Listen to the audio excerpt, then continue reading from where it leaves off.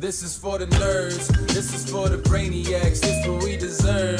Go ahead and play it back, you ain't gonna touch me, you not gonna do nothing, you are not above me, I bet you wish you was me, I know it, I know.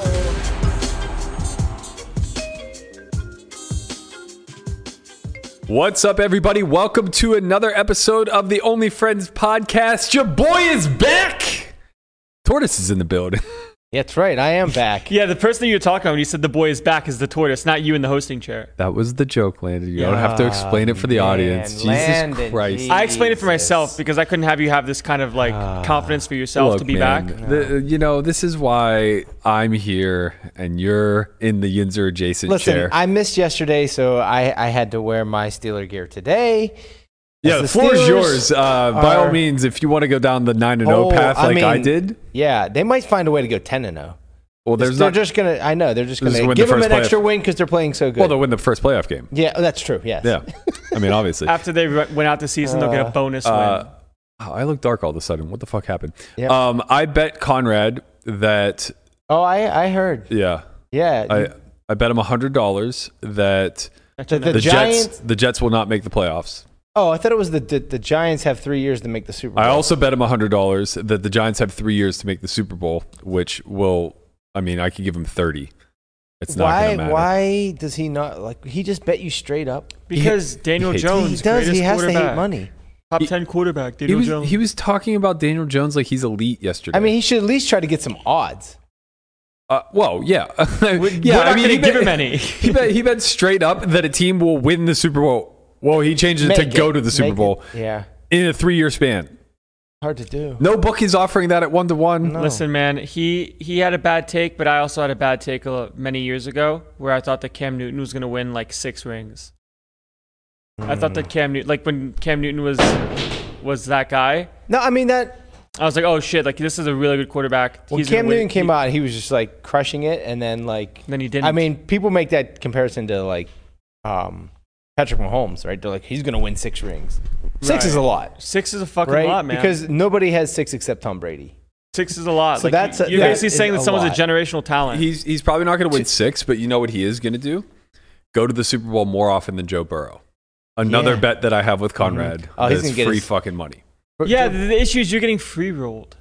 No, I am getting free. You're 100% correct. Right. So like the only person that's losing here is you. I wonder what the odds were at the beginning of the season for the Steelers to sweep the Bengals, because that's what's going to happen on Sunday. I'm traumatized, by the way, every time you mention Joe Burrow. You say Joe Burrows? Yeah. Oh, yeah. Now I think about Jill. Jill Burrow. Yeah, Jill was a sexy looking woman. Who? We did Smash or Pass. Oh, quarterback edition. She was the best one. She was a smoke show. Those blue eyes. Yeah. Jill Garoppolo was for the streets. Jenny Garoppolo, whatever. She was for the streets. I see why Michelle likes Joe Burrow. Yeah, well, he's a good-looking guy, I guess. Who knew? Objectively a good-looking guy, yeah. All right, you two talk amongst each other for a second. I need to get this lighting fixed. Oh, my God. The lighting master. This guy, yeah. You know what? Tell us where you've been. Tell me about your travels. I went back to New York State, just about hour and a half north of the city. Okay. Maybe hour and 15 minutes to where Michelle's hometown is. So we got to see some family, some friends. How long are you gone for? Thursday to Monday. Okay. Yeah, it was really nice. When's the last time you went to New York? 2019, so before the pandemic. I've never been. You've never been to New York? I've never been to New York.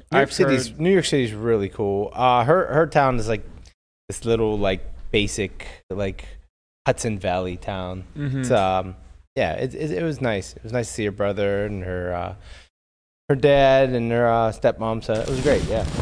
Yeah, I've heard like when it comes to the lifestyle that's around New York, it's definitely different than most cities. I've heard, just like from the sense of, if I didn't have a license there, it's kind of reasonable. Yeah. New York City's different than like the other city probably in the States. You don't. She lived there for 10 years and didn't have a car. She had a car upstate that she kept at her dad's place. I've decided I wanted to grow up, man. I need a license. This is the missing piece. Vegas, you need a license in Vegas, dude. Everything's too spread out. This is my Right? missing piece. So explain can't- to me a little bit of like where Michelle lives, because I tried to understand this when I went to visit her mom. They're like in the city, but not in the city. Like they're not in Manhattan, right? No. Well, Wait, I mean, she doesn't live there anyway. I know are you talking about where Michelle lived in the city or where her her parents family lived? grew up. Okay, her family grew up in the Hudson Valley. Okay, which Which means is nothing to me. like an hour and 15 minutes north. So is of that the where city. you went to visit? Yes. Okay. So we flew into Newark and then just drove straight up. Okay, and then no time in Manhattan. We didn't have it. We didn't have time to go to the actual city. Okay. Quick which was, facts. The Hudson disappointing, Valley but is a yeah. New York State region that stretches along Hudson River. There you go. River, from Yeah. Westchester to Albany. Mm-hmm. Are you auditioning to be the new reader? I'm good at reading. She, I'm not yeah. going to go, eh. Yeah, Cornwall, New York is the name of the town. Cornwall. Cornwall, New York. It's in Orange County, where the Orange County The Choppers OC. were. Yeah. Oh shit. Yeah. Okay, now that's a place Nah. I'd like to visit. Right. Yeah. Yeah. Her dad actually knows those guys. Of course he does. Of course he does. Well, he owns an auto body shop. Of course he does. Yeah, those are those are my people, man. I could get along with the Tuttles. Yeah. Is that what they were? Tuttles. Tuttles? I don't know. What is that? Something. The guys who made Orange County Choppers. They made the. I don't know. I what didn't know that they had is. like a little nickname. What is that? No, I thought that was their last name. Oh, Tuttles. Oh, maybe. Yeah. What is that? They created like custom motorcycles, and it was a father-son, and they just like hated each other. So the whole show was just them yelling at each other. Screaming. Yeah. Kind of like you talking on the phone with your mom today. Wait a minute. You yelled at Marnie. Oh my God. Ripped her apart. I'm in my Landon, room I'm going, ashamed of you. I'm in my room going, stop yelling at your mother. No, it's the conversation was I would like to be an adult, and this is a thing that she does not have control over. So I appreciate your concern, and I know you're watching. I love you, Mom. I love you very much. Let me be an adult, please. Please, Marnie. Mom. Please, Marnie. I beg you, let him grow up. Let me grow up. It's time. Time for him to leave the nest. Yeah, it's I've time. been Wait- left the nest. You can leave me in my own lower back injury healing nest. This is a new nest for me. Okay? Can't be chauffeuring him Yep. everywhere. Yeah. I hope you fly, kid. I got a fucking Uh-huh. show for myself from now on, man. It's my missing piece, the license. Yeah, that's the missing piece. It's one of them. Man, your shot looks so good today. Not the Hey, shot. why? It's me. You know, while we're on the subject of the Steelers, Yeah, we're always on the subject of the Steelers. why didn't I'm okay with why that. didn't you guys mention my Weekend Warrior win yesterday? I think Uh-oh. I thought think you had the because I think Buccaneers. it got drowned. No, I that had was- Bucks. he had the Oh. Bucks. I had Landon's Miami Dolphins, who took care of business real nice. That was an easy one. I How think it is- got drowned out in the Steeler talk, which is okay. How is Tua still alive? Like after all of these hits. I mean, He's a strong man. in my defense to getting drowned out, Conrad, I don't think Conrad understands the theme of this show. I'm happy to let him take the hosting chair.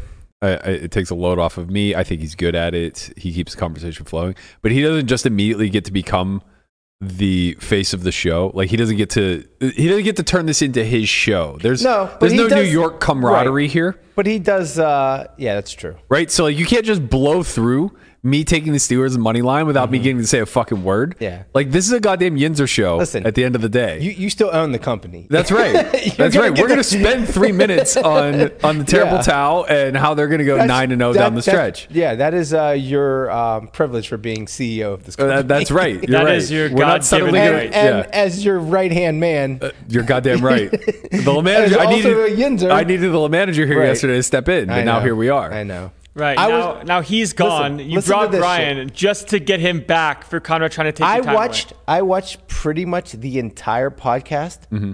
while I waited in line For Taylor It- Swift. for no, that's a whole nother story. We're not going to get Sure. into that right now.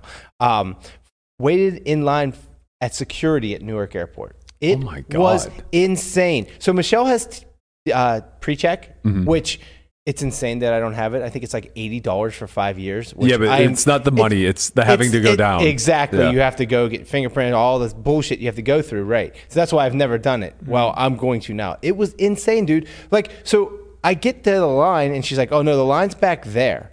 And then I look and it's like, there's like a section missing that's down by the food court that they had to cut it off. So I go through the line, get to like where I think the front is, and no, there's a whole nother like 300 people waiting. Mm-hmm. Yeah, so I'm, obviously I pull up the OnlyFriends podcast. Right. And, What else are you gonna do to kill the you're, time? And I can't believe that I got through pretty much the whole thing while I was waiting. We got to the airport like probably 2.5 hours early, and I almost missed the flight. You're a patient tortoise. That is very I was. tortoise-like of It you. was I would have very- not made that flight. It was very, yeah. It was tortoise approved. The thing is with like with Newark, like in New York City, it's just like it's always packed. Yeah. And then you don't know what the traffic's going to be like. So, and we're like an hour and a half away from the airport. So it's just like, let's just leave early. Who cares? We'll get dinner down there. Man, God bless you guys. What a couple. Yeah. How long did it take? if I had a You would never make. No. You would never survive No. if you had to. Right, you can't make flights in fucking Las Vegas. You can't which is make the flights from easiest- JSX, where Literally the there's no- easiest airport in the country. Like no matter where you are in the city, I've you're never missed less a than- flight at McCarran. I miss flights at JSX. That's the same thing. It's worse. No, it's not. worse. It's much Not- worse. Well, It's it's worse, but it's not. It is worse. It's worse. There's no line. It's a separate airport. Yeah, it's a private airport. Where's it at? It's on the tarmac. It's like near very close. it's like near where all the helicopter tours are. Yeah. So it's not at McCarran. No. Oh, I didn't know that. And he still misses them. No, Yeah. you don't listen. That- It's still the same worse, thing. but it's sort of not worse. So what it is that Cope. at JSX they will board you up until 15 minutes prior to the flight. Okay. So, or actually, like it's really like 10 minutes, but you're asking for a that's the- favor at that point. And the issue So is you just push the limit. of the course, 'cause the you- window keeps yeah. getting narrower and narrower, right? Like if I'm not checking a bag and I'm just going to take a Southwest flight, I know that I have like a 30-minute window of where it's just no hope. I'm not going to make it, right? With JSX, it's like I know that I have like a 3-minute window, Right. and like I've literally gotten there with like 12 minutes until takeoff, and they're like, okay, we'll accept you. And I just keep pushing the thing it. is, it's like, I know you don't want to waste your time. You're like, well, I'm not going to just like, I don't want to waste my time. So I'll just plan it to get there right when I can. But the problem is that I know, because I know instead you're just sitting in your kitchen on Twitter for a half hour when you could just leave then and sit on the plane on Twitter for a half hour. First of all, it's the same thing. First of all, there's no internet there, so it's a big problem. The cell signal is awful. And secondly, I'm never just wasting the time. I'm utilizing the time. I'm packing. I know this because I'm always rushed to do that shit too. So Just it's do it like the night before, like an adult. no, absolutely not. Oh, see I'm playing pickleball the night yeah. before, like a goddamn adult. The only time I pack the night before is when I have a super early flight. Like we left, like our flight was our flight was early. I think we left our house at like 4:30, leaving Vegas. So I packed the night before, so I could just get an extra 20 minutes of sleep. Yeah, the sleep is but- critical. Mostly, I mean, it only takes me 20 minutes to pack. So like, Well, sometimes it takes 25. You know, You don't Then- even bring what- a suitcase, man. You just put it in your backpack. Listen, I don't need to know all the reasons why I shouldn't miss the fucking flights. I get it. yeah. I understand you get it. You just shouldn't miss it. But Yeah, like, but if there's you a lived- flight afterwards. If you lived in Sometimes. anywhere in New York City and had to, I'd be dead. utilize those airlines, Stone dead. you would never. I make a did run flight. bad one time at McCarran a couple weeks ago where I had a 10 o'clock Southwest flight booked. So I ended up missing Live at the Bike because of this. So I had a 10 a.m. Southwest flight booked. I go there. Their entire parking garage is closed. Valet, everything, right? And I have Why my you car. always gotta leave early so you can plan for these? No, there's like no planning though. The only alternative was to park at T3 and shuttle over. And that whole process, if you've ever done it, is like 20 to 30 minutes basically. And it's like, I basically had 30 minutes to catch a flight at this point. So I was like, okay, I'll bail on this. I'm obviously not going to make this flight. I'd be better off parking at fucking MGM and just like Ubering over. You say like the entire garage was shut down. The whole T1 garage was closed. What were people Is doing? this the day you ran over your protein? Yeah. Ah, Yeah. yeah. Yeah. I was so mad at Landon. It wasn't even his fault. It was just Fuck you. Yeah, it wasn't your fault. It was just I needed somebody to be mad at. Yeah, I had a it's whole car loaded up with protein because my assistant didn't have time to bring it over to the house, and she had us loaded into my car. And the fact that like in my head, because Landon knew the protein was in the car and didn't do anything about it, I was mad at him. Literally, I'll fight you. I wasn't actually mad at you. I just need someone to be mad at. Yeah, it's like kicking the dog. Right? Yeah. So I'm like trying never to kick a dog. I'm like trying to put my. It's not the point. I'm trying to put my bag in the trunk, and there's all this fucking protein there, and I can't fit it. So I just take a case out and throw it in my driveway, thinking like, "Fuck this, man! Someone will see it whenever they go to the podcast." And then I put my car in reverse and like rip out of the driveway and run over the goddamn box of protein. I love that happened everywhere. I loved that happened because you had no need or necessity to even do that. That you were punished for your actions. Landon, if it makes you feel any better, I forgive you. When I read that in the group text, in my mind it was the powdered protein, right? Oh, So it's yeah, like a giant tub of powdered protein. That'd be And I so much figured, better. No, yeah, of course. No, it was like Premier like milkshakes. Ready to drink, yeah. Ready to drink Out of, protein, all which of is it? My just driveway way looks like, worse. yeah, my driveway looks like a dead body decomposed. How on much? It. How many bottles of it? Was everything in there or no? I Just think only- some were salvaged, but they probably just got thrown away. How long did it take Michelle to get through pre-check versus you taking 2.5 hours? It didn't take 2.5 hours. It took about an hour and 10 minutes to get through, but it took her like I don't know 5-10 minutes. 5 minutes? Maybe, yeah. Brian, do you have your real ID yet? No. Okay, so just to give you a heads up, that was a shit show. That I was there for about an hour and a half as well, and you only You have should until- schedule an appointment. I did mine in like 5 minutes. Oh my god, it was a nightmare. If What I went is down this? to the DMV, it took so long. Everybody has until May 3rd Right. of next year to get your real ID. So I did see that on it was either on the ticket or something that I was doing with my flight that said like yes at this date, which you said it's May 3rd. I think it's May 3rd. Yeah, that you need your real ID to board a plane. What is So- a real ID? Like a state ID or? Yeah, It's just no, a new verification Yeah, thing. exactly. Ooh. So everybody needs one of these? You don't even have driver's license. Don't worry about it. Well, Well, so like in order to fly, I think you're going to need to get it though. Yeah, I think so, too. so passport won't work. Passport will always work. Passport will always work. Yeah. Okay, because I still have a passport. So, Another but yeah, thing on the if you're checklist. going to the DMV, like always make an appointment. Never just go. Yeah, I had especially an not here. appointment and I was still there for an hour and a half. Really? Yeah, it was bad. Did you have to get your picture taken? Yes. I think usually that's why. Okay. That tends to be a process. I for whatever reason I didn't have to on mine. I think I was just able to use the same one. But probably a good time to take a pause. Give a huge shout out to this month's sponsor, WPT Global, home of your chance to win your way into the WPT Championship event held at the Wynn this December. That's a $10,400 buy-in, $15 million guaranteed prize pool. WPT Global is giving away satellites. This Sunday is actually the final 8-seat guarantee, which I was unaware of. I thought I had more Sundays to go, so I really messed up. I did not win enough seats. But I think that they are actually doing like a lot more giveaways between now and then, possibly even the week following. So pay attention to WPT Global's socials.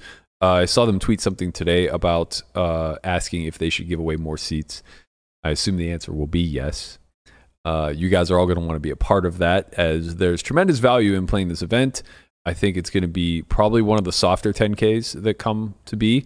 It's going to be a massive field, and to correct something that we said earlier, we actually said that it was unlimited reentries. That's not true. Limited. It is Limited. one bullet per flight.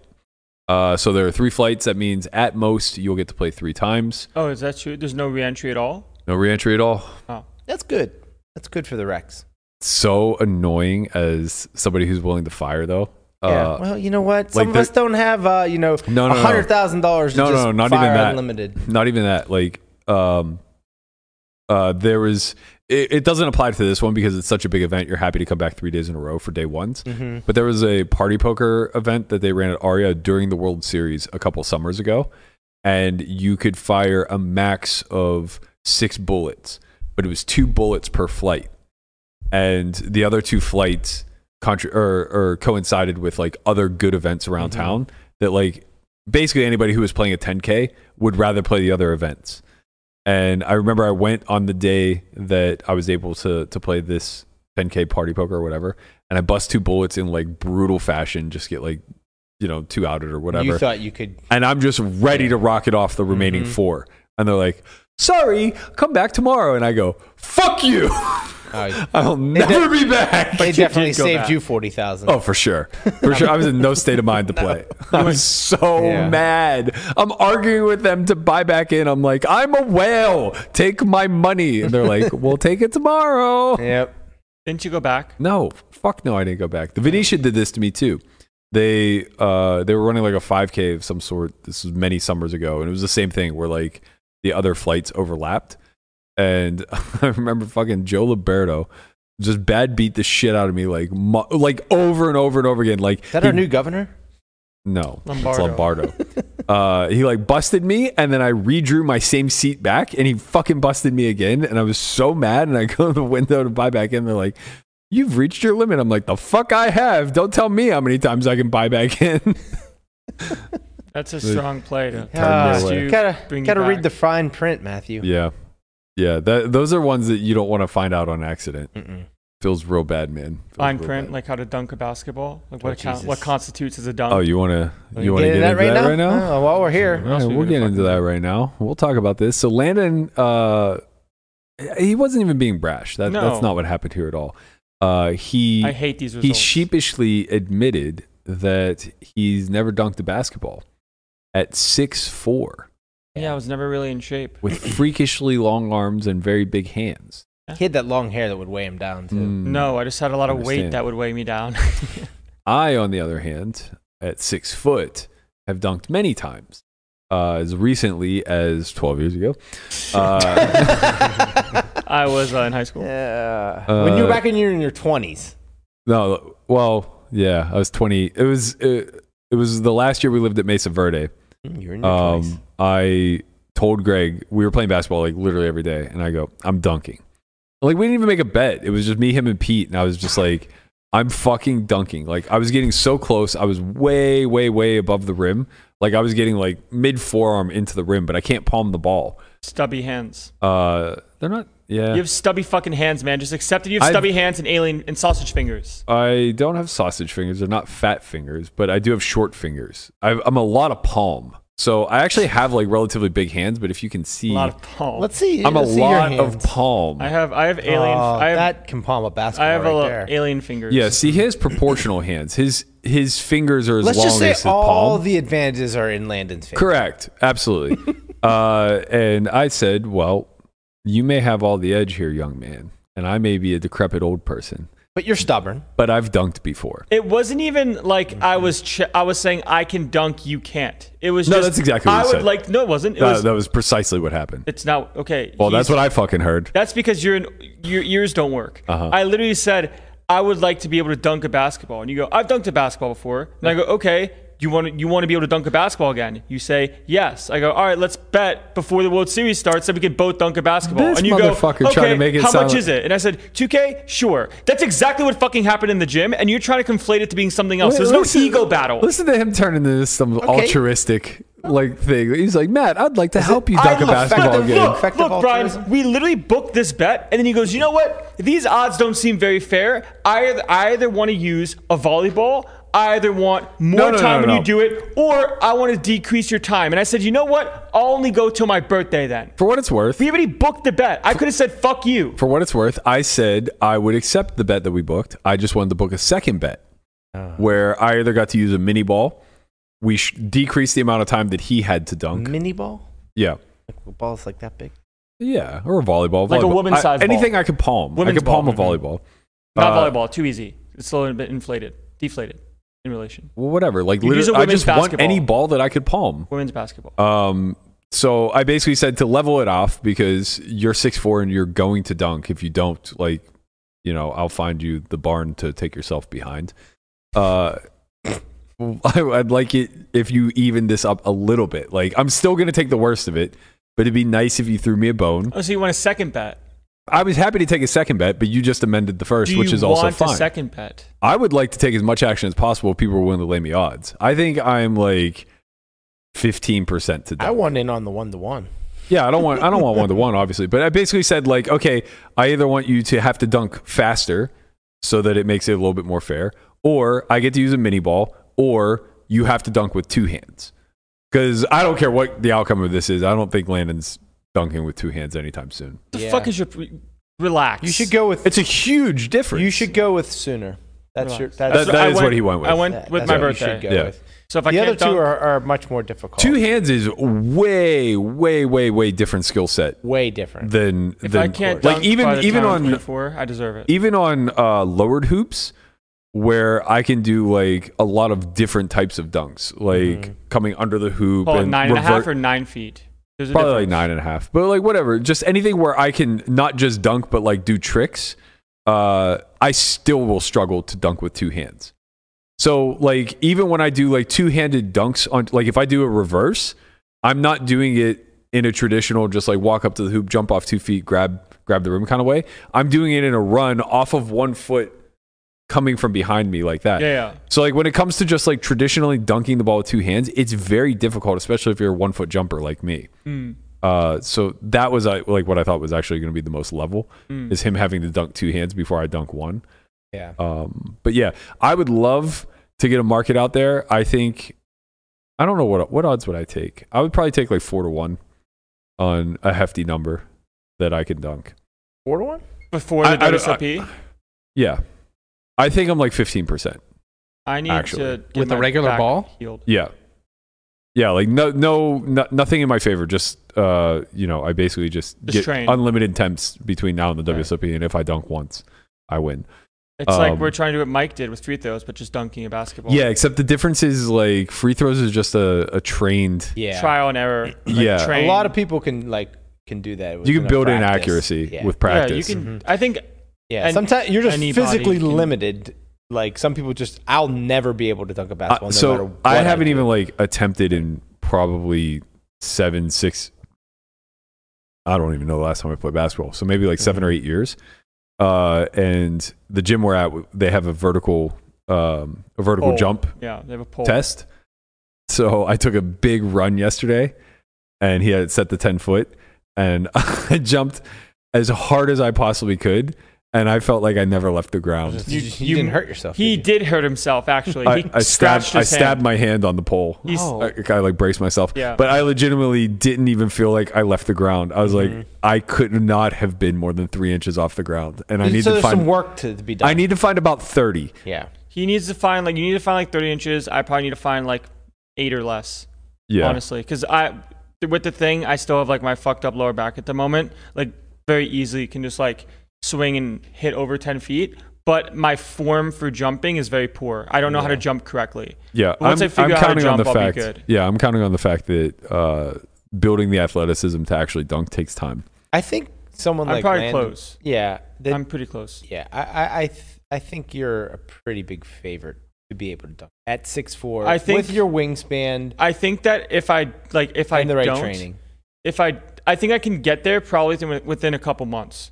If my back was healed, like I can definitely do it before my birthday. It's not like I really Yeah. need my birthday as a hard stop. The back is the that's the At the moment, that's my big issue. These charts, That's the issue, these vertical leap charts aren't really worth all that much because they measure you at a standstill jumping off of just 2 jumping feet, straight up. Yeah. which is pretty meaningless. Like, No one does that. What do you need that for? well, no, you do, and it matters. That's the best way to jump or to judge like How high you can jump? what you're They do capable that of in like from the an NFL explosion. combines. Yeah, Right, but they're already monsters, right? The average person is not a jumping that's monster. that's not the point. The point of the test is to measure like what you could vertically leap in, one bound. But when it comes to dunking a basketball, that's not the movement. Right? Is that a movement in anything? Yeah, of course. Volleyball and I You're mean still even running. in basketball. No, you're not. In volleyball, you are. You You have to take an approach of 2 steps. Yeah, but you run and you jump. You don't just stand there straight and then jump. Not necessarily. If you're going to block a shot, you're already at the net. Yeah, so if you're you block basically if you jumping block your straight up. standstill, Right, but they still step into no. it. Correct. There's one step. I would There's a agree with step. that. I'm There's saying not it's a step if you're blocking. Right. If you're I direct, played club volleyball. no, he's Like, right. If you're just picture yourself right up You against just the stand net. against the net You're like right this. up against the net. There's nowhere to step to. You Yeah, just you jump stand against the straight net up. like Still this and you get- I jump would straight up. Guapo and I are both on the side that you take a little I'll tell you step. what, I would fucking love to play volleyball against both of you. Yeah, because I would- before dunking. Here we I go. would love to watch this Now we have monkey, another bet. Like, this monkey fuck a football. Who can spike? Well, the I don't know, ball but if you harder? guys are taking an approach to play defense on volleyball, I feel pretty good about my side. Listen, man, you're fucking 40 and washed. Relax. That's fine. I'll take my lumps. Relax. Hey, I'll take my lumps. Get in there, tall boy. Relax. I need my back to be healed. He'll actually be 41 when this contest takes place. Only if I don't end it sooner. Decrepit, You're gonna withered. end it before end of January. Maybe. No. Hey, I saw an old man run a fucking marathon in just over 3 hours, smoking 3 packs of cigarettes along the way. He can probably dump. All right. This man, his entire lungs are lined with tar. It doesn't matter. I don't know, man. Look at this fucking guy. I What a mean, hero. I love how hero. they have an action shot of him smoking. Look at him. Him actually like lighting up. Exactly. Imagine like being in the like back like backdraft of that, where you can't keep up with the fucking guy who's just smoking a pack in your face. P-Kids is what we call the exception to the rule. Not everybody is be able to do that. It's a culture, man. They just train. You know what happens is that's how they get your VO2 max up. Is they start you off with a handicap. They say, all right, smoke this pack, and now go run up a fucking mountain. Tell me how you feel. Incredible. I would love to have Conrad run a marathon while vaping. Just vaping the whole fucking way. How long do you think it'd take him to do it? A day. A day. Maybe a week. Conrad far likes is to a think marathon? that he's 26.2. 26.2. Yeah. I mean, Lynn won her bet with the marathon within, what, 8 hours? Yeah. I mean, it's a laughable pace. It's literally a walk. Is that what it was? That was the bet, was 26.2 in 8 hours. Yeah. So it's like 3.3 miles per hour. It's literally a walk. Yeah. What's the furthest you guys have ever run in one stretch? 4 miles for me. I have no That's idea. about right for me too.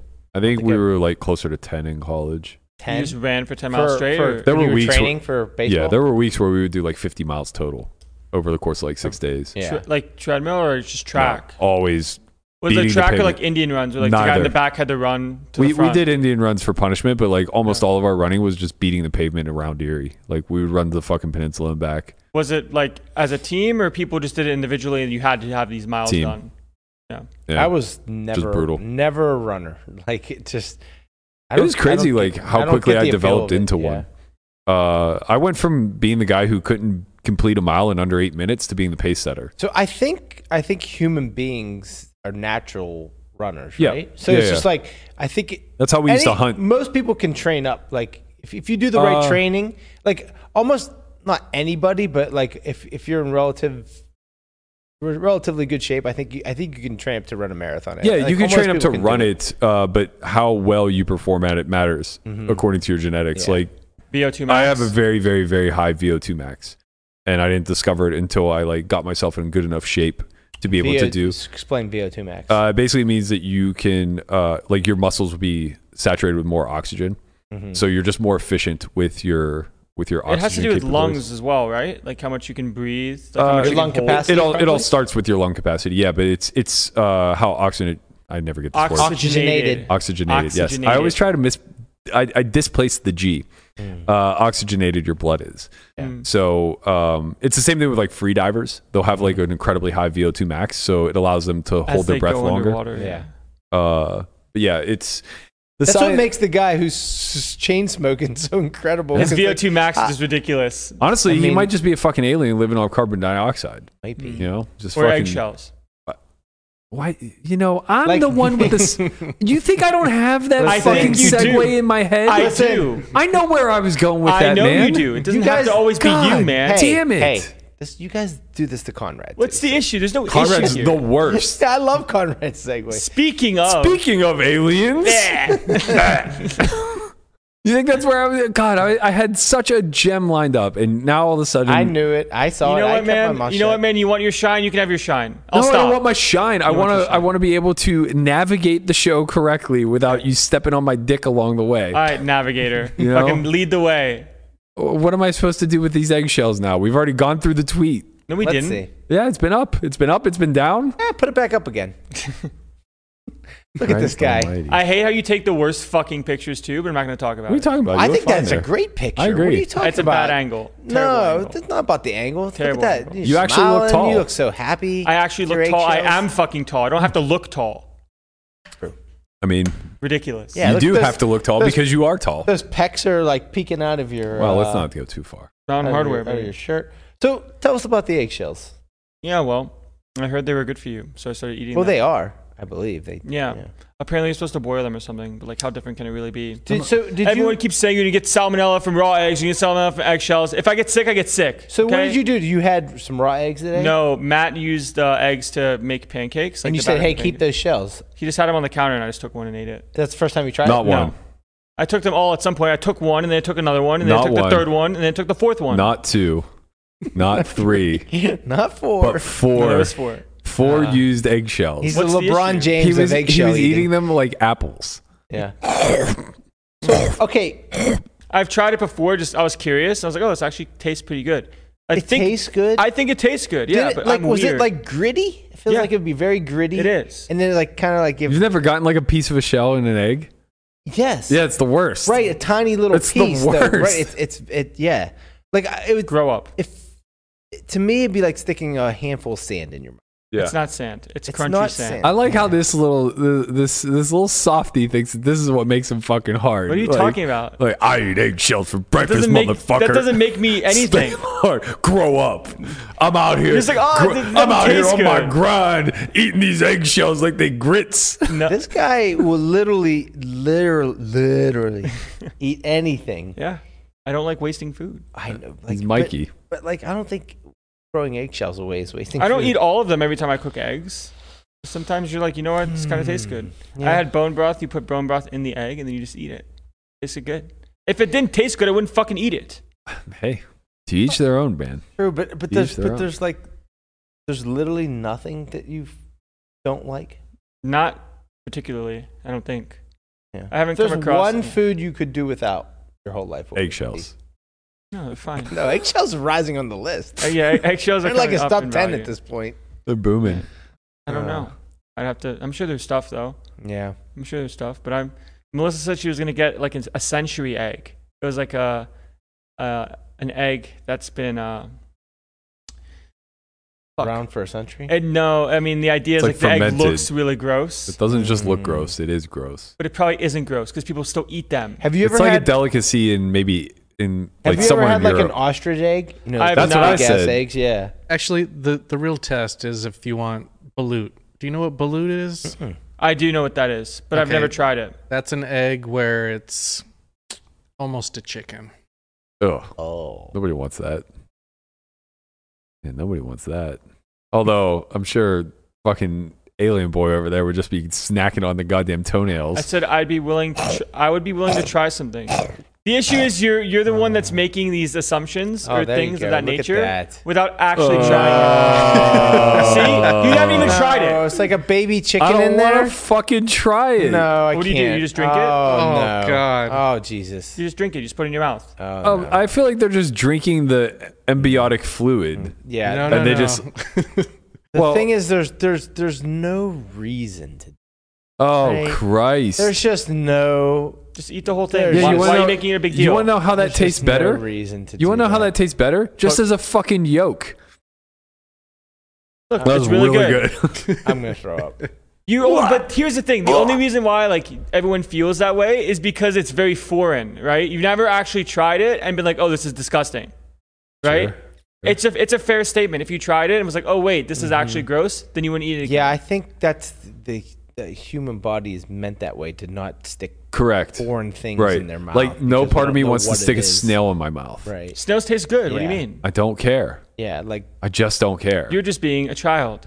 No, I'm I not. don't want to eat this because I think it looks gross. Unless I'm stranded on an island where I need to survive off of this type of shit, I don't need to be eating larvae I'm or bugs or snails or any of this yeah, I'm nonsense. pretty open-minded about my food choices, but there is That's- a limit. I want to make it. I want to make a new bet now. If you It's can't do not something, you have to unlimited. eat. We have to get one of those. And you have to eat it. No, absolutely not. I'd rather pay you money. I would rather see you eat the fucking bird. Much rather pay you money. Eat the bird. I don't want to eat the fucking bird. Eat the bird. This would be my biggest struggle. Listen, man. Successful people are the ones that break the rules. Now eat the bird. All right. All right. You listen here. You gotta want eat to be the- successful? you eat the fucking bird. You eat the fucking bird. You want to live in the penthouse? You gotta break the goddamn rules and eat the bird. Go from the hen house to the penthouse. You better eat the bird. That's right. You want to know who's successful? The fox in the hen house, not the goddamn chickens. Yeah. Because the fox isn't even allowed to be in there. He broke the rules to get in there. That's right. He eating good. Oh man. It's never gonna die. Shout out to the hashtag Success for Dummies, my man Nikki S4D. V. Sad. We're replacing all the we're replacing all the Nikki P's with Nikki V's. Mm. Oh man, that was good. Mhm. See, those are the ones that I really appreciate. You don't got to step on my transitions Your transactions. or my transactions for that matter. You work your side of the street, I'll work mine, buddy. Listen, if you're trying to bet Matt on him being able to dunk a basketball, talk to Matt. I'll Matt take at odds. transactions.com. Yeah, Landon's like, did you get any other bets? I'm like, no, I haven't like put anything out publicly yet. He goes, oh, it's gonna be tough since you laid me 1-1. I'm like, I'm not fucking giving anybody even odds on me dunking a basketball. You think I think I'm 50-50 here? I think I found it very funny though when I posted the tweet in itself, just that you and I could both dunk a basketball. Yeah. The amount of people that did not know, like A, how tall I was, B, like wingspan, or anything that was actually relatively important. It was like, oh, you can never dunk a basketball in your life. What? Oh, you're saying they said that without knowing. Exactly, without knowing Yeah. the things that are actually important, where I probably don't even have to jump that fucking high. I just have to be able to jump. And I've never actually been in good condition ever until very recently where, This is the calm before the storm. yeah, I'm going to do fucking 360s and shit. Oh, this kid doesn't know the pain of getting stuffed by the fucking rim. Oh, I know the pain. I will know the pain. He's gonna be on the NBA All-Star dunk contest. No, Like, definitely not. No, But, he's like, gonna be laying flat on on his back in the fetal position, going, No. Doctor said I need a backiotomy. I've done that already. Where when we were younger, we had a basketball hoop in our driveway, and it was an adjustable rim. So when we were younger, we would just have the adjustable rim and put it down to 8 feet or 7 feet and dunk. Sometimes you fucking missed, or one time I hung on the rim and actually like fell the wrong way and I landed on my back, and that shit fucking hurts. I gotta tell you, man, listening to these stories makes me a lot more confident in my side. There's no side. The side is you still having to be able to dunk. Well, You're 40 and decrepit. I get Relax. as long as you don't dunk, I'm free rolling. As long as you can't dunk, I'm still free rolling because I'm going to be able to dunk. It's not going to be that hard. You saw how high I could already get on the That's not that high. on the 10-foot thing. Yeah, that wasn't that high. It was Where do you exactly put- how high it needed to be. All right, so you gave yourself, Burke, 15%. 15%. That's great. I think Landon. Yeah, where you have Landon at? I mean, I haven't seen him. you have move. him above 50%. Yeah. Okay. I haven't seen him move with the basketball or anything like that. But I think he's somewhere between like 50 and 65%. And why did you bet 1-1? I'm a nice guy. I've played. I'm gracious. How much basketball do you think I played in my life? I don't care. A lot or a little? I don't care. I played a lot of fucking I basketball. don't care. That means nothing. I know how to move. I've played very little basketball. What's your point? I'm saying is I know how to move with the basketball. That's what happened, but I That's didn't land on my gonna be- neck. I landed yep. on my back. I didn't do that. That's gonna be my first 25 attempts. That's gonna be you with the whipping and nay-naying all over No, the my place. my biggest challenge will be getting the ball into the hoop. Like I Wow, his biggest challenge would be dunking the basketball. Oh, you're an idiot. When you can't palm the ball, you do a lot of spiking off the back of the rim because you're cupping, like the Stevie Francis, where Right. you're going from cupping to overturning. You lose the ball in the air. Right? Yeah. Well, it's not that you lose it; it's that You just can't you hold can't on to you it. can't You can't hold it control out. it as much. Well, you can't hold it out like Jordan does, right? So it's like since you can't outreach like this, you have to like You have stay. to dump your hand over. Yeah, you have to like stay tight the whole way through until you come through. And now you're like really like bringing a pushing lot it of in force. almost, yeah. Yeah, you're bringing like a lot of force with Yeah. you. So what happens is the ball separates like right here. And if it's not on the trajectory to go down, it goes back iron. Wow. Man, I haven't I've played basketball in so long. I'm very excited. are you gonna start playing basketball too? I would like to. It's been a while, but it seems like the ease of access to doing that is actually difficult. They run at UNLV. Right, you have to go to UNLV. When I was at Florida State, I just walked to the gym. Well, Right. I'm going to have to get a car first. enter the car. Enter the driver's license. Enter the car. Got Because my for me, like I can just driver's palm license and just like last put my week, hand over. For you, you have to bring your like entire hand we over like always that. talked about. What is happening? That's Olivia Rodrigo. I know. It's a great song. I know. So you Don't make me start singing Taylor Swift. Someone here on Ticketmaster trying to get my tickets. We heard all goddamn too shit show. We heard All Too Well in the car before going to the gym. And I was thinking about, I was like, this is Jake Gyllenhaal, right? I'm like, how long do you think Taylor Swift was with Jake Gyllenhaal before making that song? And I was like, 3 days. 3 days. No, they were together for a while. Yeah, exactly. Yeah. Well, we went out on one date, and then you broke me. That'd be fine by me. Sign me the fuck up. You want a song written about you. I do. I absolutely want to. I want to date Taylor Swift, and I want to break her heart. What about if Nikki Glaser made a comedy skit about you? Would you take that? Yeah, Ooh, yeah, that's no, interesting. that would be good. I mean, the problem is that like And then you have to there's listen nothing to it. complimentary about being the butt of that joke. Right. So it's like. But you're etched in history. It would depend on like how close our relate. Like if we just hooked up one time, I wouldn't care if she made a joke about it, obviously. But if we dated for like 2 years and she just preyed upon every single insecurity of the relationship, that'd be fucking tough. And then you just have to go to the show. And Yeah. you You have guys to just hear have to it. watch You it. have to be in the crowd. Yeah. Yeah. I mean, she gave it to Jake Gyllenhaal pretty hard. I mean, if you're Dear John, though, No, about never. John Mayer, that Oh. one's worse. Wow, Check that I one got to out. hear it. Check out Dear John. That's That our one's- homework. That one might be even worse. Yeah. I would be He happy. took her V card, Ooh. and it's he was a lot older than her. Yeah, she seems to follow a trend. Yeah. It seems Good to be a bit of a singers or trend with Objectively looking Tay-Tay. men. What's the trend? Older singers in the same industry as her. I think when she was younger, because she was more. All too Yeah. well. Hey, man, if Taylor wants to go on a date, I'm here. Nah, she's in a solid relationship now. Wow. Yeah, for now. Of course, that motherfucker's scared stiff. Yeah, you know what happens if They've been he together doesn't- for. Yeah, you 7 think he years. doesn't mind his P's and Q's? Every day he's Wait, sitting there wait a minute, leafing through her journal, she making made sure. this song about Jake very recently, even though it was like years ago. No. She made this song. This song came out back in the Red album, and then she Wow. redid the Red album because she had to, because For so she licensing. could get so she could get the rights to her music. And it was only like a 4-minute song back then, but she said that she written like a whole bunch of like extra lyrics for it, but didn't put it in the song, and then she decided to re-release that. It's so as funny. A 10-minute. I listened to the see. 10-minute version, and I don't even notice where the addition is. Have you heard the? Yeah, but it's just like 4-minute the song is like composed so well. I don't recognize that it's even 10. Like you barely even Yeah. get to the chorus twice throughout the whole 10 minutes. She's just A lot what a of storyteller. Yeah. Oh, she's the best. Man, I can't even imagine then what this next song's gonna be if it doesn't go well.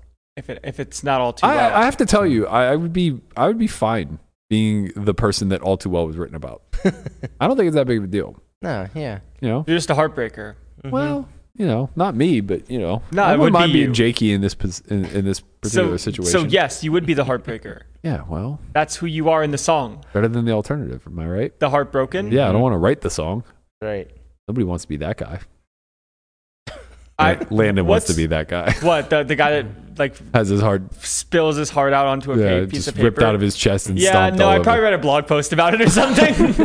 Hey guys, I got my heart broken. Here's the experience I had. If you gain something from that, great. If not, here's my pain. here it is on the piece of paper. Oh man! All For right. you. While we're on the subject of blog posts and if people gain any value from it, let's talk a little bit about this Patrick Howard tweet. Good. So that was Patrick, yeah, because you let me get there, man. I appreciate you. you're my Scottie Pippen, All too well. all too well. So Patrick put this tweet out a couple days ago, and he said, "Stuck on what bet sizes to use in no limit cash games? Here are all the bet sizes I suggest you use on flop and turn. Use this strategy if you want to get to the river simply with a balanced range and dramatically simplify and study your play. Dramatically simplify your study and play." Is this exclusively for cash games? I mean, yeah, because the variable stack sizes on Right. MTTs don't really allow for you to Just because you're so generalize like this. Sometimes you shallow. want to bet one big blind instead of 30%. Yeah, we just like know we consistently know what the SPR is in cash. Like single raise pot, it's going to be like 10 to 15. 3-bet pot, it's going to be like 4 to 7, depending on depth, whatever. So the sizes he chooses, I believe, are range bets for 30% when in position. Did he use the same sizing out of position mixed with checks? Yes, he does. Yeah. 30%. Yeah. Okay. So I he know uses, Patrick. He keeps things clean. Yeah. So he uses C-bet sizings of 30% whether he's in or out of position in single raise pots. The only difference is he mixes in more checks when he's out of pots. Then he has, he says, if you want to add a larger size C-bet or an overbet on specifically boards with 2 high cards, especially from late position, you can, but make sure you have a plan moving forward because things get complicated, which is obviously true.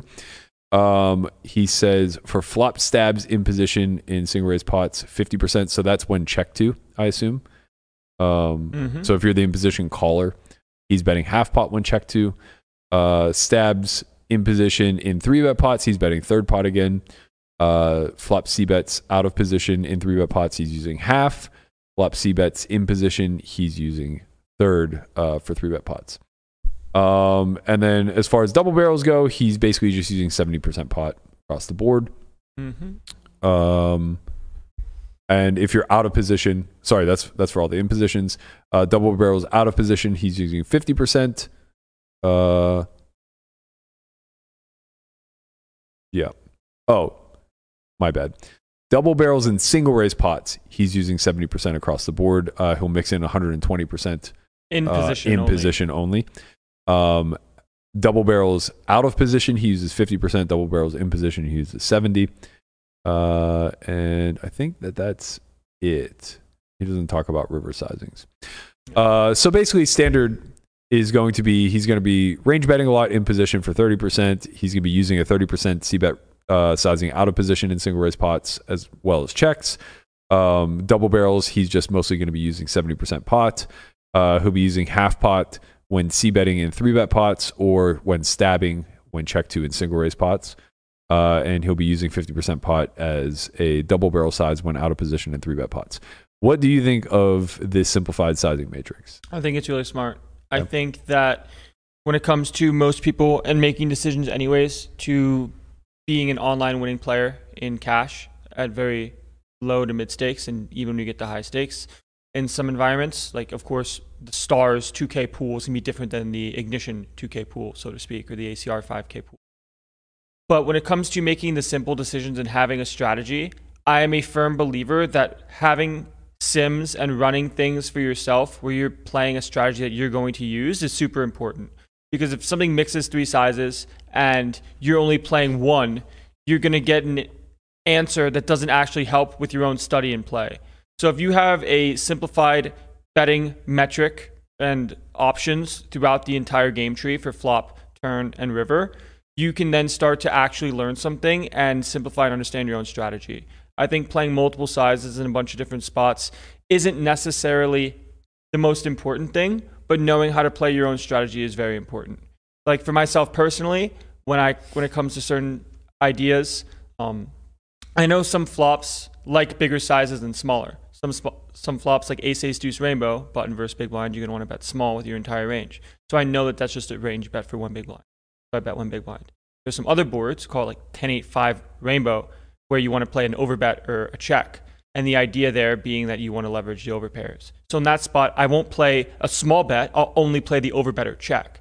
So in those nodes, I'll realize, okay, these boards call for different sizes. I know what those sizes are. Playing multiple is definitely allowed, but the EV difference is very, very small. So I'd rather know my strategy than play 2 sizes. Yeah, I think that's extrapolate that throughout the game tree. I think that's relatively fair. I think my pushback to this level of simplification is that as important as it is for you to understand your strategy, and I do agree with that point, like it's pretty critical for you to be able to study all these lines as you're going to apply them. It's equally as important to understand the counter strategies. And the issue begins, from my perspective anyway, with the way that I've utilized sims. If you reduce the vision of the solver to these simple lines, it's not that you're giving up that much EV. That's not the bigger concern. The bigger concern is that you're limiting the scope of your comprehension of what actually can occur. not what is actually occurring, right? But what actually can occur. Sure. So in other words, like when you only have a 30% pot bet as a C-bet size in position, and you choose it on a plethora of boards or whatever the case may be, and we start talking about like the board textures where you could have a larger size mixed with check, right? So it could be big, small, and check, and you personally simplify it to big and check, but we now are executing small. As a defender who sees that, the defender is going to be, or at least is likely to be, operating off of their own methodology of study, right? And they're likely to be studied in multiple sizings. So they're probably going to assume that you're mixing between big, small, and check rather than just range betting small. And now what ends up happening is the counter looks different, right? Because they have to account, or at least they should account, that if that other size occurs, then this range is not constructed the same as if it doesn't occur, right? Additionally, what ends up happening that I think is worse, or the bigger issue here for the simplified strategy, is when you're on the defense. So now when you face 120% pot in a spot where you're only studied into 30% pot, how do you respond? Right? For me, studying complexity isn't about what I can apply. It's about me being able to recognize how to react to opponents who are more studied in these lines than I am. My pushback would be, do you think that's important to beating 100 and L? That's not fair, because you're changing the contextualization of the advice. You're basically saying that at some level, a simplified strategy will do well for people who don't have an alternative. Which is true. Correct. Yes. Nobody would ever argue that point. Right. Okay. The point that I'm arguing is that it comes with a very, very, very limited ceiling. And basically anybody who's competent enough to study simplified sizings is also competent enough to look at more complex sims. But do you think you should start with the simplified and then extrapolate out, or do you think it's better to just study everything and then hone in? Well, I think it, well, Like- I think it just depends on like the type of learning style, right? Some people like the fire hose approach, and other people, like I personally would prefer the fire hose approach, right? Because I get the full context, and I can just I think it's important for me to be able to marry concepts together. And if I lack the vision of like what's happening through a bigger bet lens, then I never grasp onto the bigger concept, right? But for people who are studying strictly through the micro lens of, I just want to know how to execute on this particular flop, it probably is more important to start with a simplified strategy and then expand your way out. But like, let's look at it through the example of you specifically, Brian, because you've never run sims, right? So if you were to start tomorrow, of course, a simplified strategy would outperform whatever the fuck it is that you're currently doing. But if you played me, like let's say that we started to get you into heads up study, right? And you learned only one size per street, right? And now you play me heads up, and I'm hitting you with like 3 sizes on turns, 2 sizes on flops, 4 sizes on rivers, right? And I'm just doing them at variable frequencies. How on earth are you ever going to handle that problem? Right? You're right back to where you regress to right where you were before you studied, if I'm not mistaken. Well, if you understand the macro principles of understanding that you can continue less versus bigger bets, you can then start to intuit what counts as top of range, what counts as middle, and what counts as bottom. Well, you understand though, like when it comes to defending against big bets, it's often non-intuitive the way that our range is actually comprised. Right? It's not as simple as just like good hand continue, bad hand fold. I mean, that happens on the fringes. It'll get you pretty far. Will it? Yeah. You don't think you're massively overfolding when that's the case? If you think like, it depends what you quantify as good hand, right? Because I'd quantify like second pair top kicker as good hand. Okay, well, that's the or third problem. pair top kicker. But that's the problem. Right. You know that because you're well studied. Yeah. You have to remember who this advice is for if you're operating off the lens of, don't you think that this would apply at 50 NL? Right. So because now, they do not know that second pair or bottom pair. Like if I ask Brian, what's a good hand? What's your minimum qualification for a good hand? What's the worst best hand you'd call it? Top set. Right. Tortoise favorite. Tortoise approved. Yeah. No. Yeah. Like you face overbet on flop. Like, what's the worst hand that you would feel very confident in continuing with? Yeah, probably top pair. Exactly. And that's always going to be the default. Right. So now if you add the advice of, call it, a pair is a good hand, and you quantify getting to the river with all the pairs that you can have. Don't you think that's reductive as opposed to just looking at what's supposed to defend at 120% pot? It's reductive, but the EV loss is going to be negligible in theory. No, it's not about the EV loss. That has not. We're talking about building a self-sustaining poker player, somebody who's capable of brain solving in real time. It's funny because in like all actuality, if someone just did not fold a pair facing multiple streets of action, you're probably going to end up doing all right over the long term. But we're not going to go I would also make a pretty strong counter that, like, if you give the advice of no matter what size you face on flop, don't fold pair, they are going to get, like, they may not lose much EV on the flop, they're going to get obliterated by the river. Assuming more bets come in. But they will. When you face 120% pot, you don't just like face shutdowns a lot. Well, theoretically you do. You face it like half the time. Right? Practically, you're still going to face more bets. But my sort of take here, and like when I run sims and deal with these problems, I run 2 sims.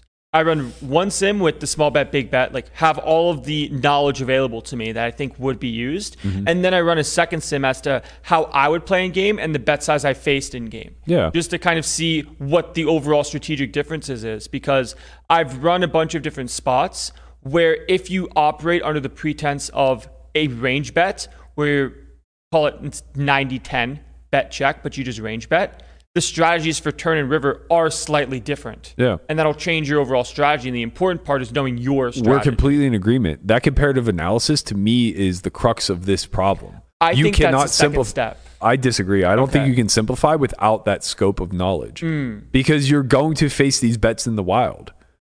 And like whenever that happens, like how the fuck do you react? Right? Like it's why people are so bad at dealing with 300% pot right now. Because they just don't study it and they never face it. And then they try to intuit, what am I supposed to continue with on the turn facing 300% pot? And we see a lot of missteps, right? We see like combo draws jamming in spots where like pairs are actually what like to shove, because in order to 300% pot, most of that range is going to be sets. Right? You want to value block more than just equity. Yes. Right. For us facing like, because what ends up happening, right? You face 300% pot and all you've studied is 100% pot. So you just defer back to what happens facing full pot. While being slightly tighter based off of seeing 3x Correct. pot. But that's theoretically incorrect because it's a massive shift in equity thresholds between full pot and 3 pots, right? For full pot, you could bet 1 pair pretty comfortably in a lot of situations, right? For 3x pot, where SPRs call it like 10, that's a massive investment, basically insinuating that you are completely polarized. Yeah. And when you look at the response difference, there's a fair amount of raising taking place facing full pot. There's almost no raising taking place facing 3x pot. I mean, obviously I'm thinking about a very specific scenario in my head, so I don't want to generalize, but like there's significantly less raising taking place when facing 3 pots. Yeah. And more importantly, the candidates shift drastically. So like on wet board textures, for instance, an open-ended straight flush draw that has no showdown value versus pot is like happy to get in, right? Like play raise, get in, whatever, like jam, whatever the case may be. But facing 3 pots, suddenly that hand doesn't like doing that any longer because it loses a lot of its fold equity based off of the types of hands that should be bet folding versus bet calling. Right? So it's all about range composition at the end of the day. Right? Forget the sizings, forget everything else. The sizings are just, call them red flags or green flags for how the range is composed. Yeah. And that's kind of what I'm alluding to is when we go into this mindset of simplification, it trends itself down the alley of don't worry about your composition, right? I just wonder, because I'm sure Patrick would agree with the sentiment that more advanced looks into theoretical knowledge and seeing sims for higher stakes and like not to make your own strategy more complex, so to speak. But having the comparative analysis is still important in order to come to these conclusions. Well, yeah. I mean, like, look, here's what it comes down to. It's the bell curve, right? You start simple, you get complex, and then you arrive back at simple with now a whole new breadth of knowledge, Right. having seen the complex. And what he's doing is he's basically distilling this down into a formulaic approach for those who don't care to go through the bell curve distribution. It's almost like you have to go through the middle in order to get to the To other be side. good, you have to go through the middle Yeah. to get to the other side, right? But to win, You don't. like, we could give Brian a betting matrice and say, just follow this strictly with these loose guidelines regarding your range composition, and he would do just fine. If you give Brian like Mobius, like what Detox used, because I was in Detox for half a year. Like if you gave Brian that, Brian would become a winning player very, very quickly. Yeah, but Wait, I'm not a winning player. Well, you'd be winning in you like would win at 200 significantly and out. more. Yeah. Significantly more and at a higher level. But your growth metric is extremely capped. And you'd have a red line. right. Oh, I love red line. But like your growth is extremely capped if you're not capable of actually going through the bell curve learning process Yeah. yourself. That's my opinion. I'm not even bringing this up to poo-poo Patrick's thread. I actually think like it really got me thinking because I realized that the That way is good.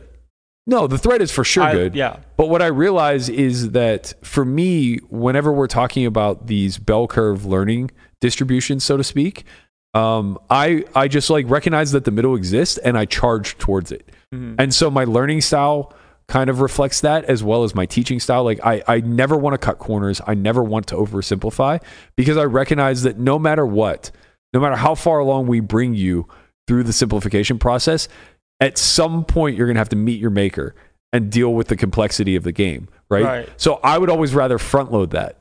Because after experience, like for myself on a personal level, when it comes to different bet sizes that I'll see and understanding range composition X, Y, and Z, right? I see it from the right side of the curve where I've gone through all the not simple stuff because I don't even remember going through that much of the simple stuff, but just seeing enough sims and seeing different bet sizes, just plugging them in, you'll see, okay, these hands continue. Why do these hands continue? And it's not just about where they are range-wise, right? Because sometimes you'll see set blocker, like ace kicker, call more than call it pocket sixes on like a 10-7-3 board, right? But after seeing and understanding the concepts as to why of like the two pair outs or the ace out, trips out, unblocking the bluffs, you start to realize, oh, this hand actually makes for a really clean bluff catcher on the end if the board doesn't change. Yep. But that's like a very middle of the curve Correct. foundational knowledge that you can get from looking at the end. Yes. But you have to be able to look and quote unquote do your own research to get there. Yeah. Yeah. And I think that to me, Skirting that research is a problem. Correct. And you know, like at the end of the day, between our two philosophies or our two methodologies, Patrick will churn out more short-term winners by a long shot. And long-term winners. Like Detox have been and I was great. going to say, and probably long-term winners too, because they won't quit. Right? It's enough inertia. Good positive feedback. Yeah, it's enough inertia and positive feedback loops that even if it's kind of a hack to get them to that tough point in the distribution, they will eventually meet it head on and say like, I've gotten this far. I trust in the process. Like I'll figure it out. Because the long-term process of Detox is to have the simplified strategy where from a baseline standpoint, the EV you're giving up isn't that much. Also coupled with the data and player pool analysis, you can have the confidence in the data overall that every decision you make is going to be a positive EV decision. Yeah, But that's but- the idea long term, right? And then it allows you to have the positive feedback of not even when you win or lose a hand, but knowing, okay, bluff catching here in this positive EV node is profitable. Now get to 1 million hands and see your win rate. Yeah, the issue with that though is that not that it's not a smart approach. Of course, it's genius. It's free money, effectively. Yeah. But it tends to be a bit of a crutch because if you take that environment away where the data applies, what are you going to do? Like if you're playing live now. Or even if like you just get thrown into a different pool where the data is like largely just not really applicable, right? Like I doubt that ignition data translates over to Stars 500 Zoom. Right, and there's going to be different player pools and different amounts of people in the field that are going to change and skew the data. Right, so it's easy to just say like, well, we'll just fade those pools, but like, you know, at some point whether it's wanting to raise or whether it's like wanting to go up in stakes or wanting to shift into more lucrative avenues like live or whatever the case may be, at some point the data will leave you. Right. Because we've all played live poker. Bluff catching river as much as I would bluff catch online is a big torch. Yeah. Big mistake. But that's where the initial study and call it self-research comes in, where you have to do the comparative analysis and then use the data that you have for the pool that you're playing. So if you have the data for the pool that you are playing, it makes sense to use it. Yeah. And obviously venturing out into different No, pools. of course, it'd be insane not to. But Like I would consider it insane to use detox data for live. Yeah, I agree. I mean, Nick and I fought about this a lot. I mean, I'm sure we could have Nick on the podcast. Nick's played a lot of live up to this point. Yeah, I think that the large thing that it boils down to is what they would qualify through their data set as a fish would just be like a bad reg to a live player. And they have it a lot. And like what we would qualify as a fish in the live realm is either just like a once in a lifetime white whale online or just doesn't exist. Right. But where you consider like Rec to be someone that's losing infinite per 100, where the entire strategy shift is different. Yeah, like so for them, like a giga whale would be losing like maybe 8 to 10 per 100. Where in live they're losing 50 plus. Yeah, maybe 100, right? Like they're losing so much money, which inherently makes everybody else in the game a winning player, like we talked about yesterday. Yeah, right. So it's like I think that like, you know, in the live realm, a lot of the shit regs that we view as maybe break even or small winners or small losers actually over volume are probably losing like 3 to 5 big blinds per 100. If the whale does not exist? If the whale doesn't exist, if they're just forced to put in, like if basically every session they put in was actually 100x the hands, right? Like you would see that true win rate come out because now the whale, the times that they get the game select and play the best games or whatever wouldn't have as much impact on their bottom line. Right. But hours don't translate to hands when it comes to live poker. So a lot of this gets masked. Yeah. Variance is a lot higher live than it is online. Yeah. Right. Because live, you have X opportunity, X amount of times over very small sample size, where online you can play multiple hands for multiple hours and literally choose your own adventures, how many hands you play and how much you want variance to affect you. Because if you only play for an hour, of course variance is going to affect you if you play for an hour a day, a month playing online.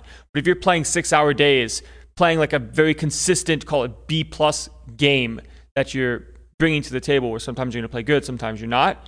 Long term, you're going to be doing fine with the simplified strategy. But it also just boils down to the actual strategies themselves too, right? So like, you know, we could say that online has like a lot lower variance because we could put in mass volume, but truly the variance is reflective of whatever strategy or lack thereof that you're employing, right? So basically over that volume, any negative EV edges that you have will come to light and you'll basically win your true win rate. Yeah. Whereas in live, you're never going to win your true win rate. Not only will you never win your true win rate, but it could just vary, right? Like it could vary by scenario. You might just be like really good at, you know, socially setting up this dynamic where in this particular game over the next X amount of hours with this guy steamed up in the seat that he's in with the seat that you're in, you're actually winning like 120 big blinds per 100. Exactly, because you're now playing, you're able to capture the EV that he is losing more than everyone else because of the dynamic that you have. Exactly. Where online, that's a little bit less of a thing overall. It's almost like not a thing at all. I mean, sure, there are some spots, but like there's plenty of live games where like I'm just V-pipping my button almost always because of somebody who's in the blinds. Right. So it goes from playing like 50% of hands to like 90. Right. Or like I'm flatting button versus like a particular spot that opens because there's a whale in the big and the whale is the one opening and I don't want to shut these people out. So it's like suddenly I'm just expanding my range like 3x what it's supposed to be at equilibrium. Especially like from like live, that being the case, and then online when you have access to the overall data, right? And now you're making your own strategy. Your strategy is going to swing fucking hard because you're trying to capture max EV in your win rate, right? You're not playing the perfectly theoretically approach balanced style. You're saying, okay, I know when population bet checks, I can just go for it with anything. Yeah. So now you're trying to redline, win super hard, and your variance is going to swing like crazy. I mean, that's kind of what happens live, but it's the opposite of the variance swinging crazy, right? Like the easiest example is that in live, from almost every position, you're going to raise deuces, especially if you're sitting deep stack, right? Or you're going to call raises with deuces. You're playing a pot and trying to flop a deuce. Yeah, so it's like you're almost always set mining with deuces when you're in a live realm. And the reason is that people can make hundreds of big blinds worth of mistakes post. Right. Like you're basically playing the I'm going to stack them with good hand game. Right. Big hand, big bet. Yeah, and like you just do that, right? Like that's a big part of the live strategy is bad player put money in pot. I have hand that can flop relatively nuts, and I'll stack him often enough that you forget about the 3 big blinds that you lose over and over and over again because you just win 300 because it doesn't the matter time you make a set. Right. Whereas like online, you lose those 3 blinds over and over and over again, and then you make a set and you like pick up the pot through a c-bet. Right, where sometimes online more so, you're not going to get, call it the max value that you have. So in theory, you're supposed to mix the opens because of rake based off of position. Where deuces, when you're opening low jack, is supposed to open 15%. Because it's a low frequency open, when you do get 3-bet, you call. So most of the time you're actually folding. But because you open that 15% of the time, when you get 3-bet for board coverage, now you call and play a pot. Right. Right, and then also when it comes to your range construction, this now becomes the bottom of your range to use to bluff later, where in live, if you keep having deuces, 3s, 4s, 5s, 6s, you're going to have too many pairs that you could get taken advantage of in theory. Yeah, in theory. But you don't. Is the big thing. Right. Yeah. That's why you always just play pairs. Yeah, that's kind of the big separation here where it gets tough to hold this conversation all in the same vein. Is that it's the left side, right side. Yeah, it's just live more so than anywhere else. The theory and the practice don't really meet in the middle. You just know that playing all of these hands and the variance that each session is going to entail with the person that's potentially able to give you more money than you're allowed to get is going to be worth the smaller investment of calling the 3-bet. Fuck you grinning at.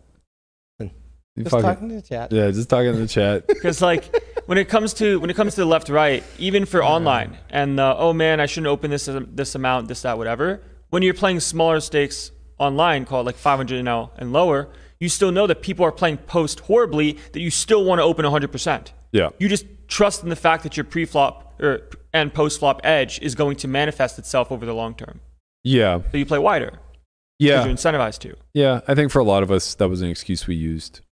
Play wider. I think it's a good one. Yeah, I mean, well, again, it's coming full circle. It's like when you can actually conceptually understand where the money's coming from, right? As opposed to just saying like, I can look Bacala Joe in the face and know that I'm a better post flop player than him, so I'm going to play all the fucking hands. And it's like, well, that's not wrong. It's not. But you're giving a lot back that you don't realize. In some cases, because you know on certain board textures or ways of just overall experience. Right, because I've played millions of hands online of, okay, I know that this line of small bet, overbet jam doesn't get called enough, just empirically based off of my sample. And I'm going to follow and trust that and hope that that works. And that's a potential strategy. And you get wrecked when you start getting overcalled. But that hasn't happened yet. Yeah. So when it does, you have to make adjustments. Sure. Seems reasonable. Well, you missed the big convo yesterday, so we're going to wrap on it today, give you your crack at it, Lamanna. The FTX stuff, you have any money on there? I did. It's gone? It's gone. Market zero. Into my wallet. Don't worry. They didn't eviscerate it for you. No, see, you got to be sharp. No, I honestly, I did have money on there, and it kind of goes to show that like if you are going to get into crypto, if you are going to invest your hard-earned money into different things, you need to know about it. You need to be educated about it, and follow smart people. Yeah, or follow smart. But like you have to understand how it works, right? So like, I knew very easily how to move it off the exchange onto a cold wallet, right? Okay. And when this all this FTX stuff started going down, that's what I did. I moved it immediately. I know people that who didn't and lost a lot of money, which sucks. But you have to kind of take this as a lesson on when you're investing to like. Go ahead. That's probably minimizing it a bit. That definitely minimizing. I mean, we're seeing like an Enron type of yes, of course, level of theft here. Right, yeah. So yeah, just to catch up, anybody who's been living under a rock, FTX was the second leading exchange right behind Binance, who they actually had not a working partnership with, but they were like friendly, I guess. The CEO of Binance actually, I guess, kind of understood that they were illiquid or I guess unable to come up with enough capital if there was a run on the bank. And he effectively started this siege on their funds through some tweets and some messaging, basically just trying to create some level of panic around those who had money on FTX. Well, yeah, the token, the FTT token, it came to light that it was being used in this hedge fund, right? Right. So they had it on their Alameda, balance. yeah. Yeah, Alameda had it on their balance sheet, right? So then once they realized that, they were like, oh, well, we're just going to dump it and it's going to fuck them over. Yeah. So, yeah, very strategic, obviously, by Binance, but also just kind of very similar to Black Friday type-esque understanding where it's like, you know, a few events happen in a certain sequence that erupt this major scandal that otherwise probably goes unnoticed because, like, much like Full Tilt, they're making so much money that so long as this chain of events doesn't occur, no one's any the wiser. Right. What is the full Tilt story,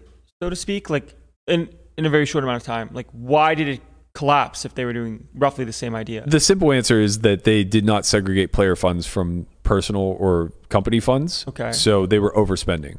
Same thing as FTX. FTX was like 10x leveraging their cash, their capital. So that means when people need their money and say like, hey, I want to cash out, they go, cool, we'll get that to you in 30 days. And then they'll try to get enough customers to then pay that balance. So enough people from Full Tilt also wanted their money where they had an issue. Black Friday happened. Everybody had to cash out. Got it. Yeah. That makes sense. So in that instance, it was one singular event caused the collapse. The event happened. Everyone's like, give me my money now. And they're like, oh, shit. Correct. Yeah, the owner of or CEO and owner of Coinbase was on the All In podcast, and he was saying that he's like, well, I was looking at my balance sheet, right, and he's like, I know what we make, and we did more revenue than FTX, and here's the amount of money we had to spend on advertising and sponsorships, and then there's FTX, you know, putting their names on arenas and everywhere, right? They're everywhere. He's like, where are they getting this money? He's like, this doesn't make sense. And he's like, yeah, sure. Maybe the hedge fund is just printing money, right? He's like, but this really doesn't make sense where they're getting all their money. And then now it's come to light. Yeah. So it all comes back to SBF in this instance, Sam Bankman-Fried. Yeah, Bankman-Fried. And over the last 24 hours or so, 36 hours, I guess, he's kind of been putting out this cryptic tweet thread. So he was going one letter at a time after putting out what, and it ultimately resulted in what happened. Since then, today, he's put out another 5 tweets. He says, this is not legal advice, not financial advice. This is all as I remember it, but my memory may be faulty. He said, I'll get into what happened. For now, let's talk about where we are today. For what it's worth, like this type of tweeting where you go through this cryptic thing for a day and a half, and then you go, this isn't advice type thing. Like you put a warning label on it, right? And then on top of that, you say, I'll get what happened, which is the precursor to all this. Like what happened was the cryptic tweet he put out. He goes, I'll get to that. But first, let's talk about today. Yeah, while people have billions of dollars locked up on his exchange. Correct. Well, not even locked up. We know it's zero. Well, that's what I mean. Because of that hack. I mean, it's frozen, I should say. They don't have it, right? Yeah, I mean, you can't freeze what's not there. The Iceman froze you. So he says, to the best of my knowledge, as of 11/7, with the potential for errors, Alameda had more assets than liabilities. Alameda had margin positions on FTX International. FTX US had enough to repay all customers. So it sounds like he's trying to imply that this is all cooked up and that somehow everything that is being circulated publicly now is just FUD, and that FTX US actually, to his knowledge, actually has funds, that to his knowledge, Alameda had more assets than liabilities, that to his knowledge, Alameda had a margin position on FTX International. And, you know, basically he's trying to generate this narrative that all will be well. that the money will be returned. Like, that's what I'm taking from this. That's somewhere between potentially more than $10 billion will find its way back. Yeah. Okay. No, Sure. wait, how much did you say? Over 10 billion, right? I think it's more than that. Yeah, more than that. I was Yeah, saying it sounds 10 billion as the floor. Something around that, Oh, I thought it was significantly more.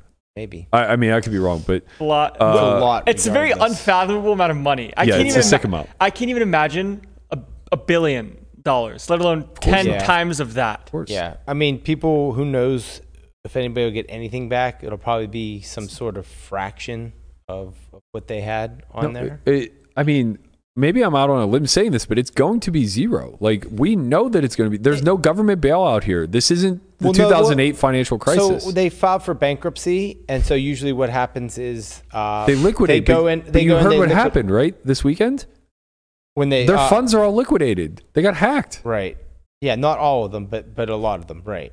I mean, I heard It it seemed was as if like just there's shy of zero. $1 billion. Yeah, it was somewhere around 600 million. Oh, I heard 9. Yeah, and then they converted it all to ETH, and like that wallet is now one of like the biggest holders of ETH Yeah, in the world, yeah, and it's just yeah. So I heard it was upwards of 900 million. But either way, I don't know that there's any assets left. yeah. Right. So it's like he follows up and says, my one goal is to do right by customers. I'm contributing what I can by doing so. I'm meeting in person with regulators and working with teams to do what This we can for fucking guy. customers.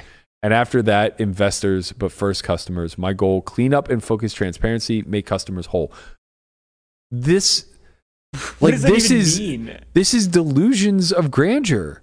Mhm. Like, you're meeting with regulators to regulate what? Yeah, what's he talking about? To mount up, obviously. Right, like, what are you going to regulate, man? You broke every fucking law in the Right. regulatory book. Right. Is he? He's just saving. I don't know what he's doing. He's It trying seems to- like he's concocting some sort of story where, like, everything you've heard is false. I ran a tight ship. Everything is on the up and up. Listen, when these things happen, people get desperate and they do whatever like, you know, when your back's against the wall, you're going to Yeah. do anything you can to get out of the situation, how illogical it is. Yeah, I agree with you, but the difference is here we're dealing with a genius type, right? And, like, everybody that seems to be well within the know of the circle is basically saying, like, he's playing chess. He's always 10 moves ahead before he makes any of these statements and things of that nature. It's like, we already know he's trying to flee to a country that doesn't extradite.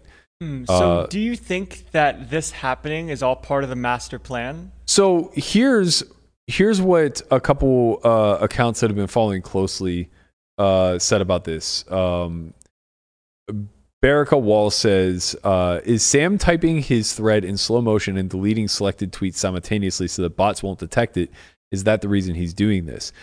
And it came to find out that, like, yes, it actually worked. So basically, it seems as though the bots have like a 1 minute trigger window where they only check like every 60 seconds to update these accounts. Delete one, add one, delete one, Correct. add one. And So the second he presses yeah. delete, he types another singular character, tweets it out, and now he has the exact same tweet count that he had 60 seconds ago. Yep. And that allowed the bots to not notice a bunch of these deleted tweets. So I guess that they said like his last dozen tweets, this was 20 hours ago, so sometime mid-afternoon yesterday, his last like dozen tweets hadn't been Yeah. noticed by the bots. So the detectives are on the case. They're on the case, man. The internet is unfucking defeated when it Right. comes to this shit. Mm-hmm. Like, Man. you cannot be in a public space and be crooked these days. Okay, so if I'm seeing this from like the call, like SBF is like the anti-hero anime villain type where he's doing all these nefarious things. What is the positive that he's trying to get from this? Yeah, I mean, his own freedom, I assume. Like, there's no arc here where he's ultimately the hero. He's the anti-hero.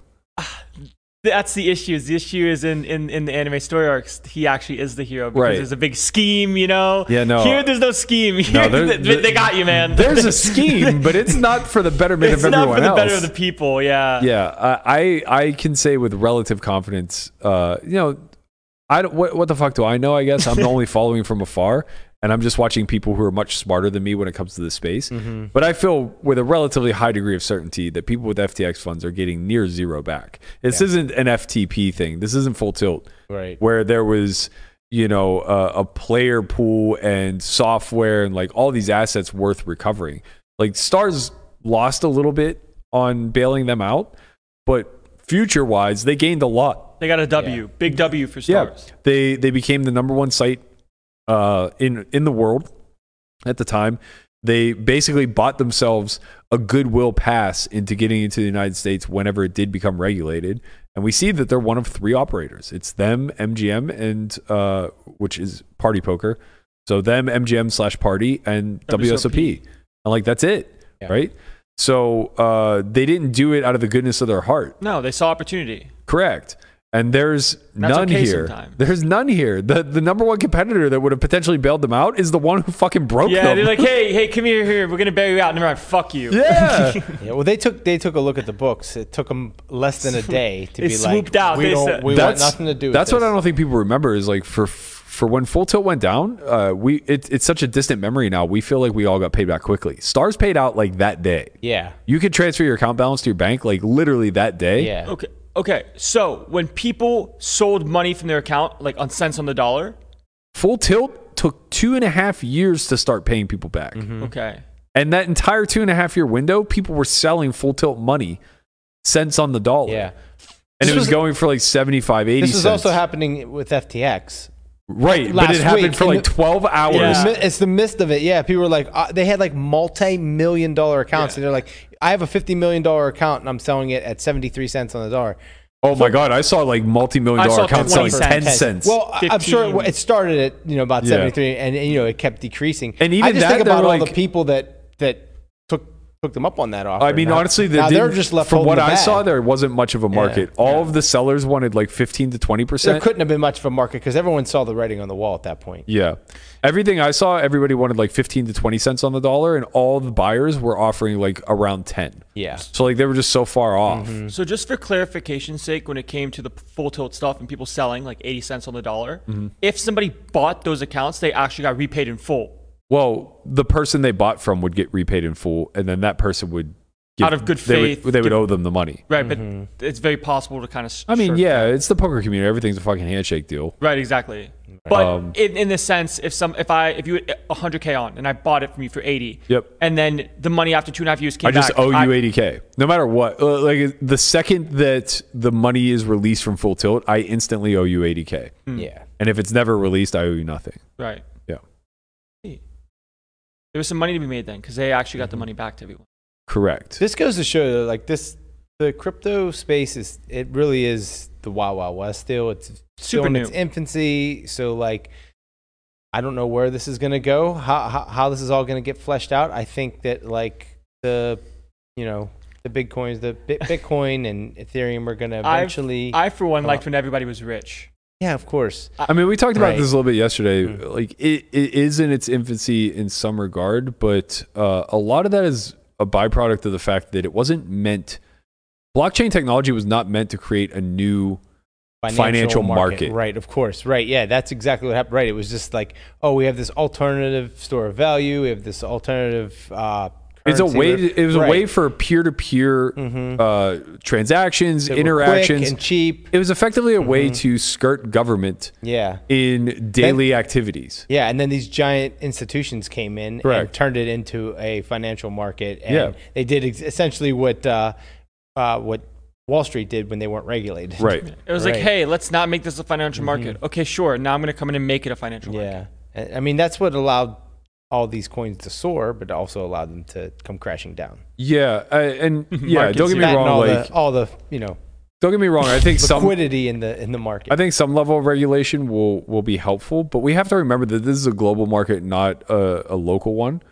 So us creating regulation is probably just going to be harmful to United States consumers more Right, so it than doesn't it really is to change the much. right. right. It's not going to move the needle in the overall space. And also, even if we can come up with some sort of like global, like legislation or whatever that regulates this market to some degree, stuff like this can still happen. Like Yeah. Ponzi's happen all the time, right? This is a this This is is a life. byproduct of intelligent people Right. being able to work over others for billions and billions of dollars. Like the Madoff thing had nothing to do with there not being enough regulation, right? It was just him having a pretty sharp and corrupt way of getting around, not even getting around it, but just like breaking the rules effectively. I saw a tweet from an account that said that with the Madoff situation, 81% of people that were involved got their initial investment back, whereas with this SBF FTX thing, you're getting fucking nothing. Right. Yeah, for all yeah. intents and purposes. Like, you're getting wrecked.